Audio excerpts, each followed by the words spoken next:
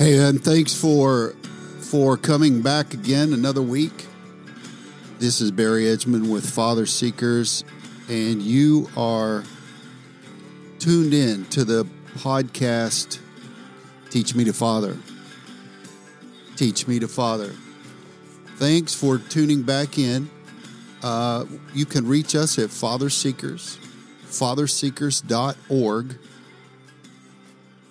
We just updated our website, and we have some new ideas, new concepts, a new look. Actually, it's really good looking. Adding to it weekly. And I would almost bet that all of the great comments we've received so far are very representative of the great look that we have now. Great website designer, amazing. Reach out to us because we've been getting some great feedback about some of the topics we've had in the last 4 weeks. We've talked about how to be a great dad to your daughter. What do little girls need most in a dad? Those podcasts seem to strike a chord not only with dads with little girls, but also dads with wives who perhaps grew up without a dad or a good dad, and it gives some insight into how to read your wife a little better. Read her in such a way that you can understand her more and be more kind and considerate. Just understanding somebody's story always helps a great deal to move forward in the relationship with them. And then the last two that dropped this week and then the week before was Ezer Kenegdo. Got a lot of hits on that. If you've not listened, please tune into that, any podcast format. But what I would point you to of that is this, that it is not just a podcast for fathers, it is for fathers and their wives, or husbands and their wives.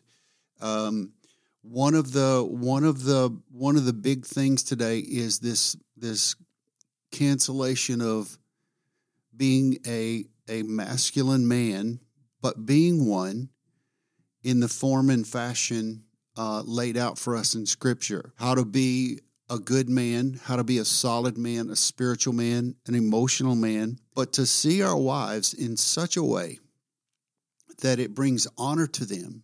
And one of the big misnomers that I've heard for many years, and the more I've explored it, the more foolish it sounds, that women cannot be understood. They're a mystery, and nobody will ever figure them out. I don't buy that at all. First off, you can't figure out a woman. You have to learn about her story, and then build a relationship with your wife to understand her story. But God created women in such a wonderful way that they complement their husbands, and their husbands complement them. I didn't say complete, but complement. There's a big difference in completing and complementing. So I would challenge you to listen to those, connect with us at fatherseekers.org. My email is barry@fatherseekers.org. barry@fatherseekers.org. BARRY @fatherseekers.org. So today I want to carry on with this idea of men knowing their wives, but now men knowing themselves. And one of the things that is incredibly important for me is to help communicate at least the initial message of Father Seekers, and that is this, that if a guy doesn't know himself and understand who he is, he can never become who God wants him to be. And knowing what you are designed to be and how you were created to become that is one of the greatest secrets of the universe. Now, it is not impossible to find that. It is very possible. It is not improbable. It is for sure probable. In fact, it can be done. It's probably the greatest battle that any man will ever face, and that is knowing themselves and understanding themselves, and to operate in that rather than leaning back on what's been told them in the past or even present, what they've experienced, or some of the difficult times or the great times, the victorious times they've had. Those are things that we experience. Our experiences do not make us or identify us as who we are. We are identified and created in an image, a particular image, and our experiences are part of who we are. They don't necessarily define us. For example, if for some reason in your past you were incarcerated, or you had a DUI, or you were in some sort of trouble, or you went bankrupt, or you lost your job on a consecutive basis, those are experiences. Those are not identifying who you are. Now, if we take on our experiences as our identity, then we have a problem. And I think many men have done that. They have identified themselves in such a way that when we get to that position, and when we get in a place to just view our circumstances as our identity, then we become something we're not. And we turn a corner, living out and becoming the sum total of what we've experienced in the past. So to frame the discussion today, I want to talk to you about kings in the Old Testament. Very, very interesting history in the Old Testament. If you've never read the Old Testament, it's like it's a really good novel. It's true, it's a novel, but there is war, murder, love, conquering, defeat, seeing God, hearing God, experiencing God, prophets changing the world, kings controlling regions and peoples and countries. And when you look at that, you realize that there's this divine order. And one of the things about understanding who we are as men is knowing that God is a God of order and not a God of chance. He's a God of original design, meaning that all he created initially and originally was good. It was flawless. But man, in his sin, corrupted what God did by man's choice to rebel against God and to choose his own way. Now, here's the interesting piece. The interesting piece is this, is that when we look at how God designed everything, we see and understand, in fact, the universe, what's seen and unseen, known and unknown. When we see that God, in part of his order, has given man a responsibility to manage and to maintain and to have dominion over and to be in authority over certain pieces, certain assignments, certain lands. But when we break that down for our common day understanding for today, for us today, we have to understand that order, that plan is still in place. It is not outdated. It is not old school, but because of a holy, godly, masculine man, that whole masculinity thing is under attack. And part of it, I understand why, but when a guy's trying to live according to the leading of God in his life and becoming who God designed him to be, and there's an attack on him, then there's an attack not only on him, but all other godly men and all of their homes and families and anything that they say or do. So with this big picture of understanding how God designed creation, how he designed man to rule and to reign, then we have to take a look at how does that apply to me today?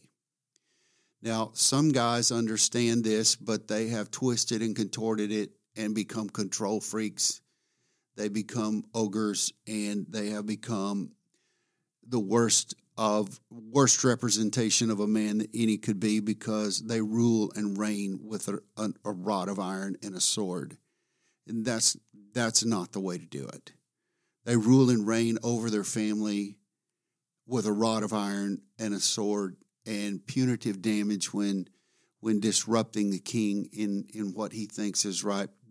In fact, the great kings of the Old Testament were kings who made mistakes, who committed sin, who made bad judgment. But one king in particular is noted throughout Scripture, and that's King David. He was a man after God's own heart, and God said of him, in the New Testament, God testifies of David that he was a man after his own heart, and that he would do my will. That's what God said about David. Now, here's the interesting thing. David was a great warrior king. He was a good king. He was a king that was riddled with some bad judgment. In fact, one of the things that David's most known for is his indiscretion with Bathsheba and her husband, and had her husband put to death because he wanted Bathsheba. I did a little study on this the other day, and some of biblical history, some of the literature commentary says that David, when he sinned with Bathsheba, he was 60 years old. So imagine the greatest king in Scripture winning battles, conquering nations and peoples, destroying countries in the name of God by God's design and order, having a son who was the wisest of all. Scripture says Solomon was the wisest king, and he did build the temple. When you look at that, you have to say there's something to this idea of kingship. Now, again, I'm talking about a man who loves his wife, pointing to today, looking at who we are today as men. We're to love our wives as Christ loved the church. And when you examine how Christ loved the church, then you have to take a look at what did he do for the church. He gave birth to the church. He watched over the church. He supplies for the church. And Scripture says that when he came to earth, the Lord Jesus, he gave birth to the church when he called his disciples, and when he died and was resurrected, the church then was born. So there's this caregiver doing whatever he could to give birth to this church. How does that apply to us? When we love our wives, speaking of taking the order of a king in our lives, when we love our wives and our kids, and we put them first, and we are servant leaders to them in their lives, and we pray for them, we stand in the gap for them, we hear from God for them, we provide and protect them. When we are living that kind of life, then we are functioning as an Old Testament king. This idea of men being kings is a servant king, a servant leader, loving more than life itself, your family. I want to push it down a little bit more in a laser focus on this idea now of what is it that kings ask for? What does a king who pursues the presence and the power of God in his life and understands his purpose, what are the things that a king asks for from God? What is it that he asks that makes him a better man, a better king, to rule, to reign, to protect, to lead, to guide, to pray, to provide for his family and for those God has given to his charge? What do kings ask for? I recently spoke at a men's retreat, and we talked about some of this, and that's where this podcast idea came from, because men are always asking questions about God or of God. And one of the questions that I hear men ask all the time are the types of questions are superficial, surface questions of, why did God, why didn't he, what does he want me to do, why does he not hear me? there are some things that we have to take at face value and faith value, and faith value say this: if it's recorded in Scripture, we can count it trustworthy. If it's recorded in Scripture, we can count it trustworthy. That means that we have to understand and know Scripture for one thing. That's a big plus.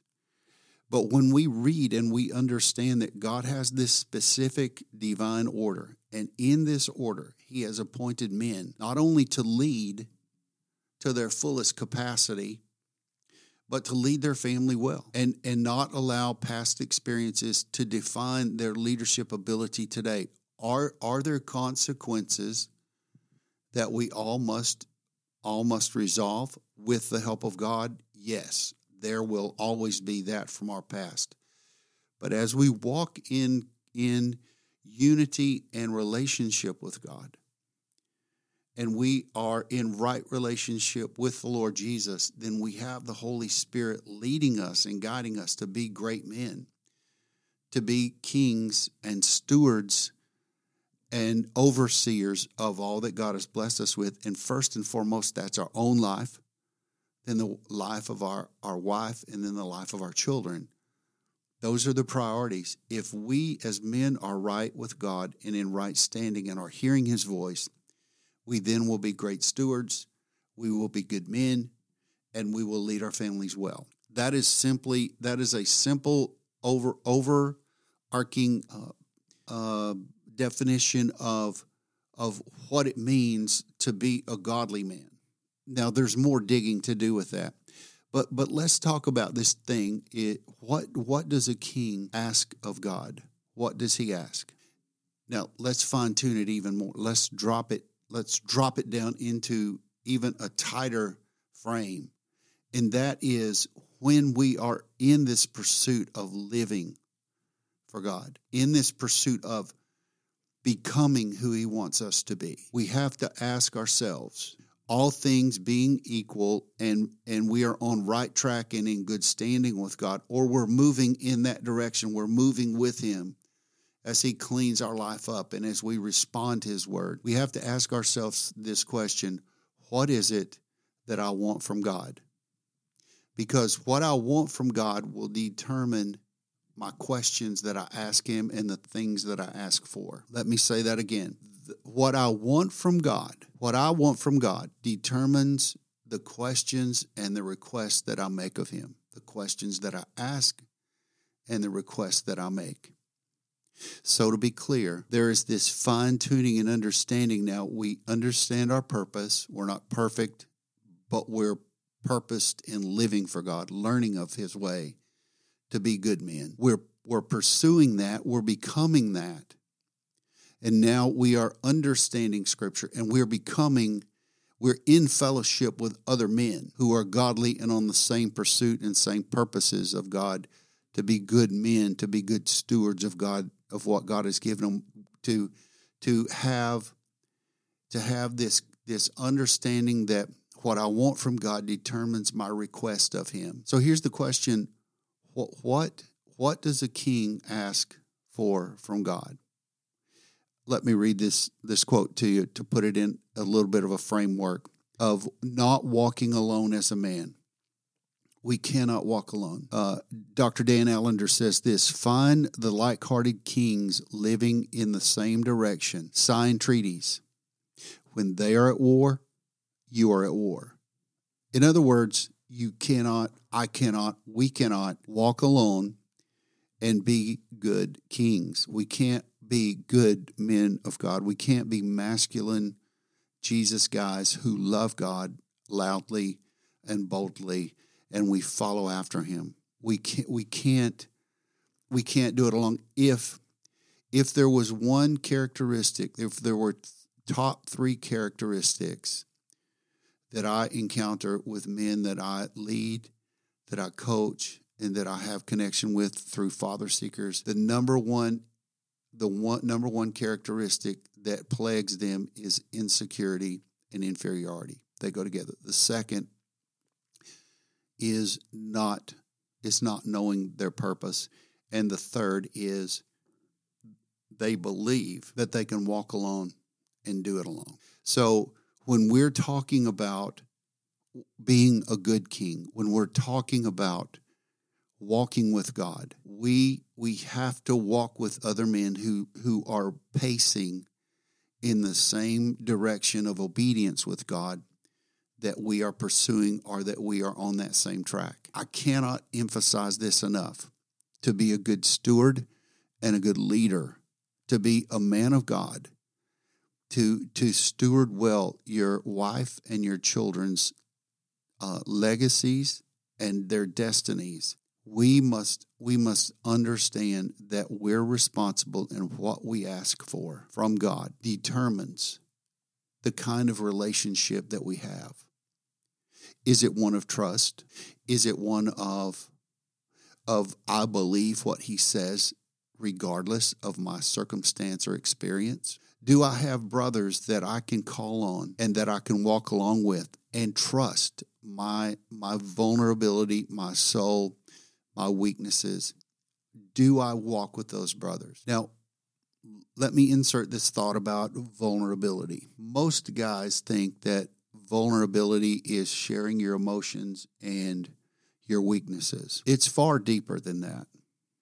Being vulnerable to a select group of godly men who are all walking in the same direction toward God and his plan and with God by the power of his Spirit. Vulnerability is these guys know all of my story, and these guys know all of the effect of my story on me, my life in the present, my family, my wife, my kids. They know the weaknesses that I struggle with.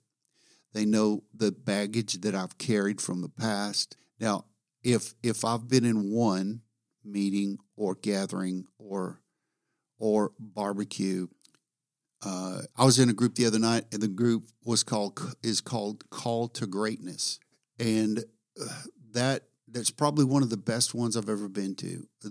A men's thing, and the byline for it is barbecue and Bibles. What man does not love barbecue, and what man does not want to hear a little bit of Scripture? Now, not everybody that comes is that, but the barbecue it was awesome. My point is this, that we have to be exposed to men who are walking in the same direction and who are believing for God's intervention in their lives and has God's direction for their lives. Vulnerability is the gateway. If we are not vulnerable, first of all, with ourselves, we will never be that way with God. However, God already knows us. And if we are choosing to be good stewards, we must walk along with men who understand who we are, where we've come from, and those daily struggles that we have. We will listen to this. Jesus was the ultimate man, and he served his people, the nation of Israel, his disciples, his time. He served his time in 3 different offices or functions. He was one man who served in these functions. Now, the idea or concept here I want to pitch to you is this, that men serve in these 3 roles. Now, we're dominant in one, very strong in one, but we still serve in the others. Though those offices that Jesus served in was prophet, priest, and king. We as prophets, priest, and king are prophets, priests, and kings to our families first. Here's what a prophet does. We are spiritual shepherds who speak the word of God over our households. Prophet. We speak to exhort, encourage, and charge our wives and our children to live a life worthy of God. As priests, we get to intercede for our family before God, giving ourselves to intercessory prayer and speaking of God on behalf of our loved ones. And then the third function is a king.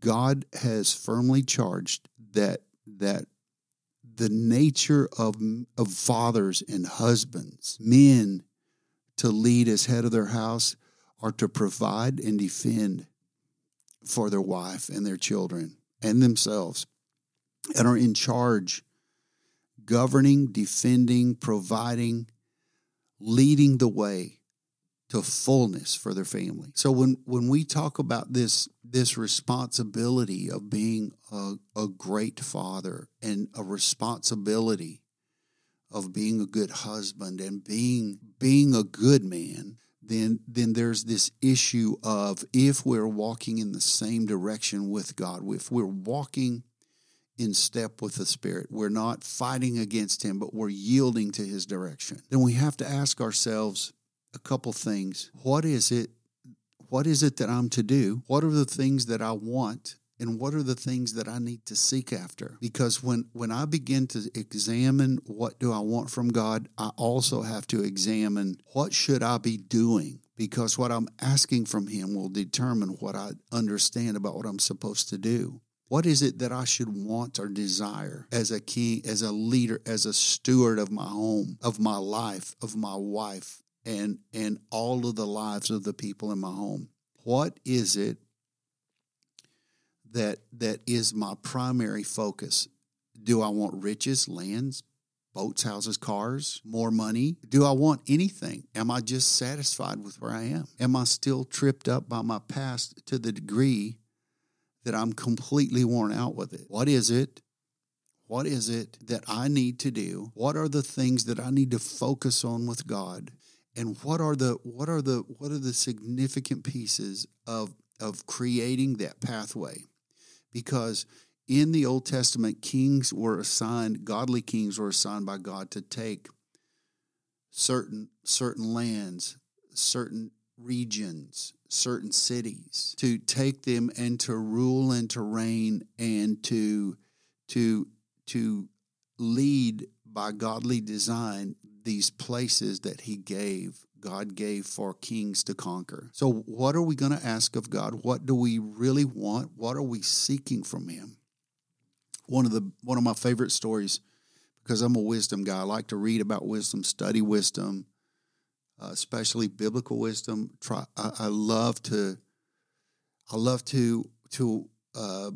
understand about how wisdom really works, and how does insight connect with wisdom, and how does understanding interpret?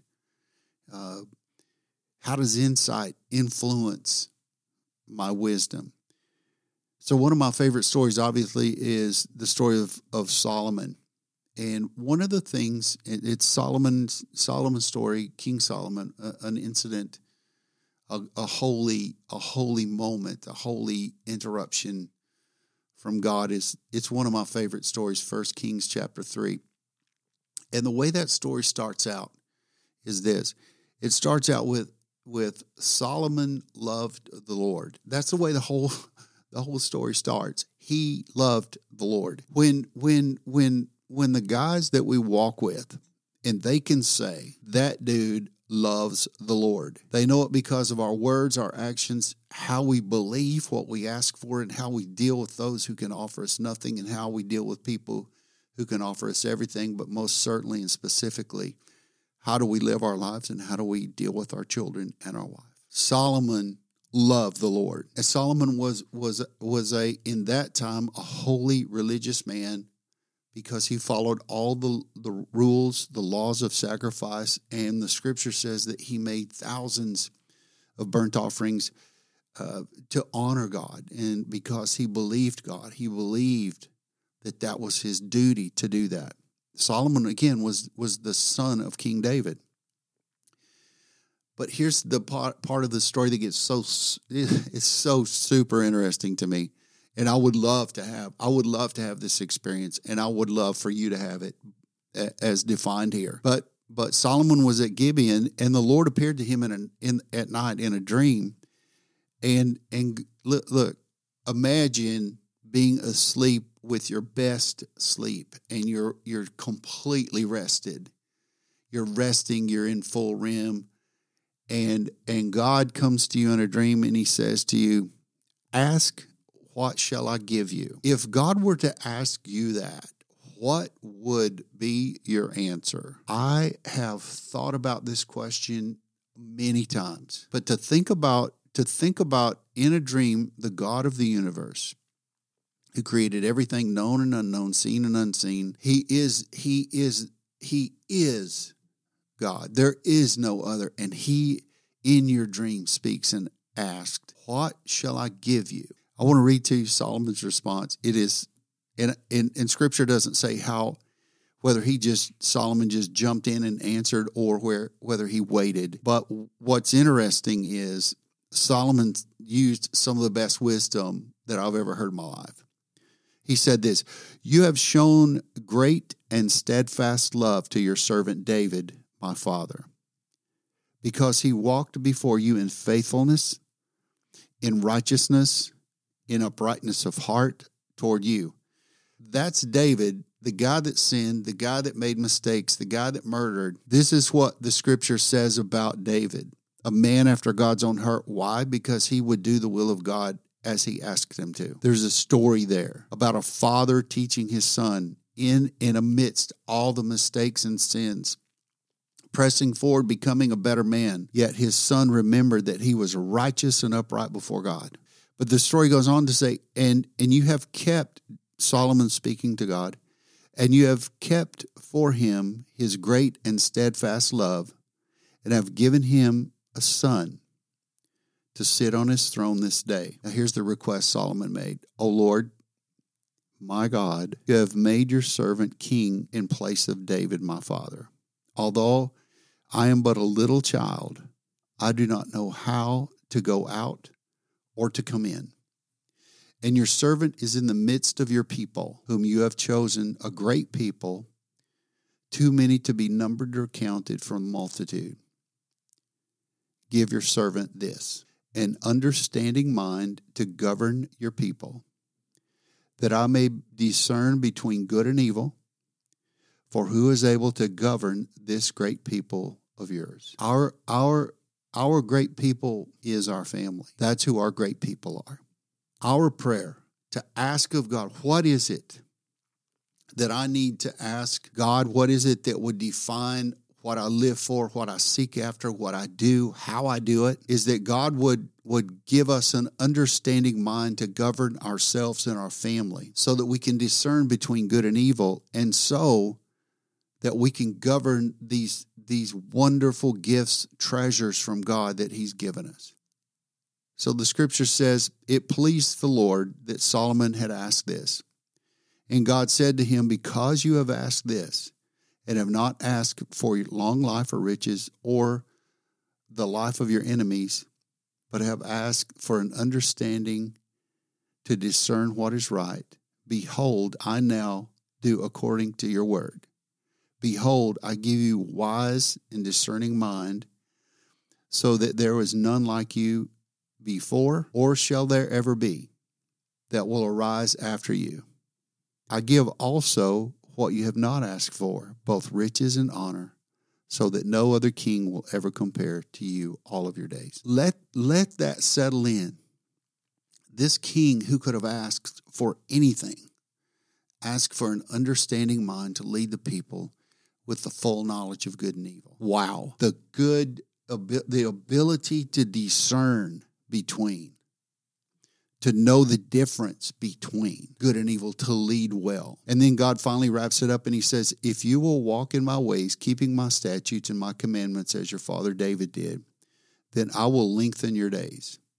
I will tell you that the many times that I've read this story, it is always new to me. It is always fresh. It is always an encouraging template to look at, to ask God for these things. Now, should we not ask God for the things we need? That's not what I'm saying. But that which we need most is an understanding mind, the wisdom of God, to discern between good and evil, to lead ourselves and our families well, to do the right thing in the right moment at the right time, because God's blessing follows that. That which we pursue will be that which gathers and catches our attention. If we are praying for the best that God has for us, if we are praying toward, I want in my life the ability, Father, to lead myself and my family well. But I also ask you these things. It's all about order and priority in this matter that I'm speaking of today. There is an order to following after God. There is a prioritization of understanding what is in queue to ask and request of God. Now, Paul says to make your request known to God. Offer up request. Offer up request to ask God's help and intervention and direction in every need, in every area of your life. But what is the one thing that you would ask of God that would supersede and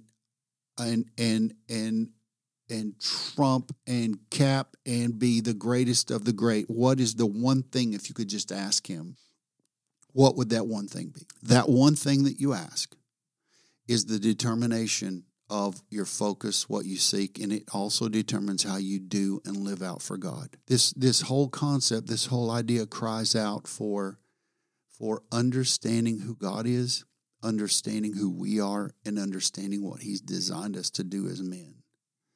It is no light duty to be a man today, to be a godly man. It is not an easy thing.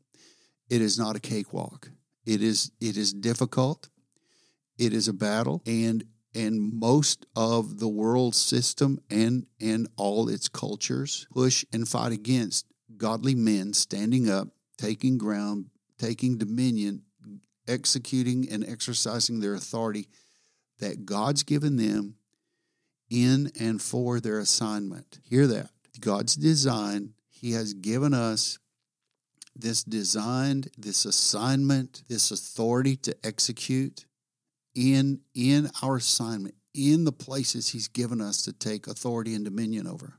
That authority and dominion can be many things. It is not just conquering for the temporal things of this world, but it's conquering and striving for and doing the things in this life that will in eternity reflect who we are and what we lived for and why we lived for it and who is it that we entered in the kingdom with. You know, my goal is to enter into the kingdom with some of my brothers that I walk with, all of them, that we get the chance to walk into the kingdom together in the kingdom of heaven and to be rewarded because together we walked, that we can stand together.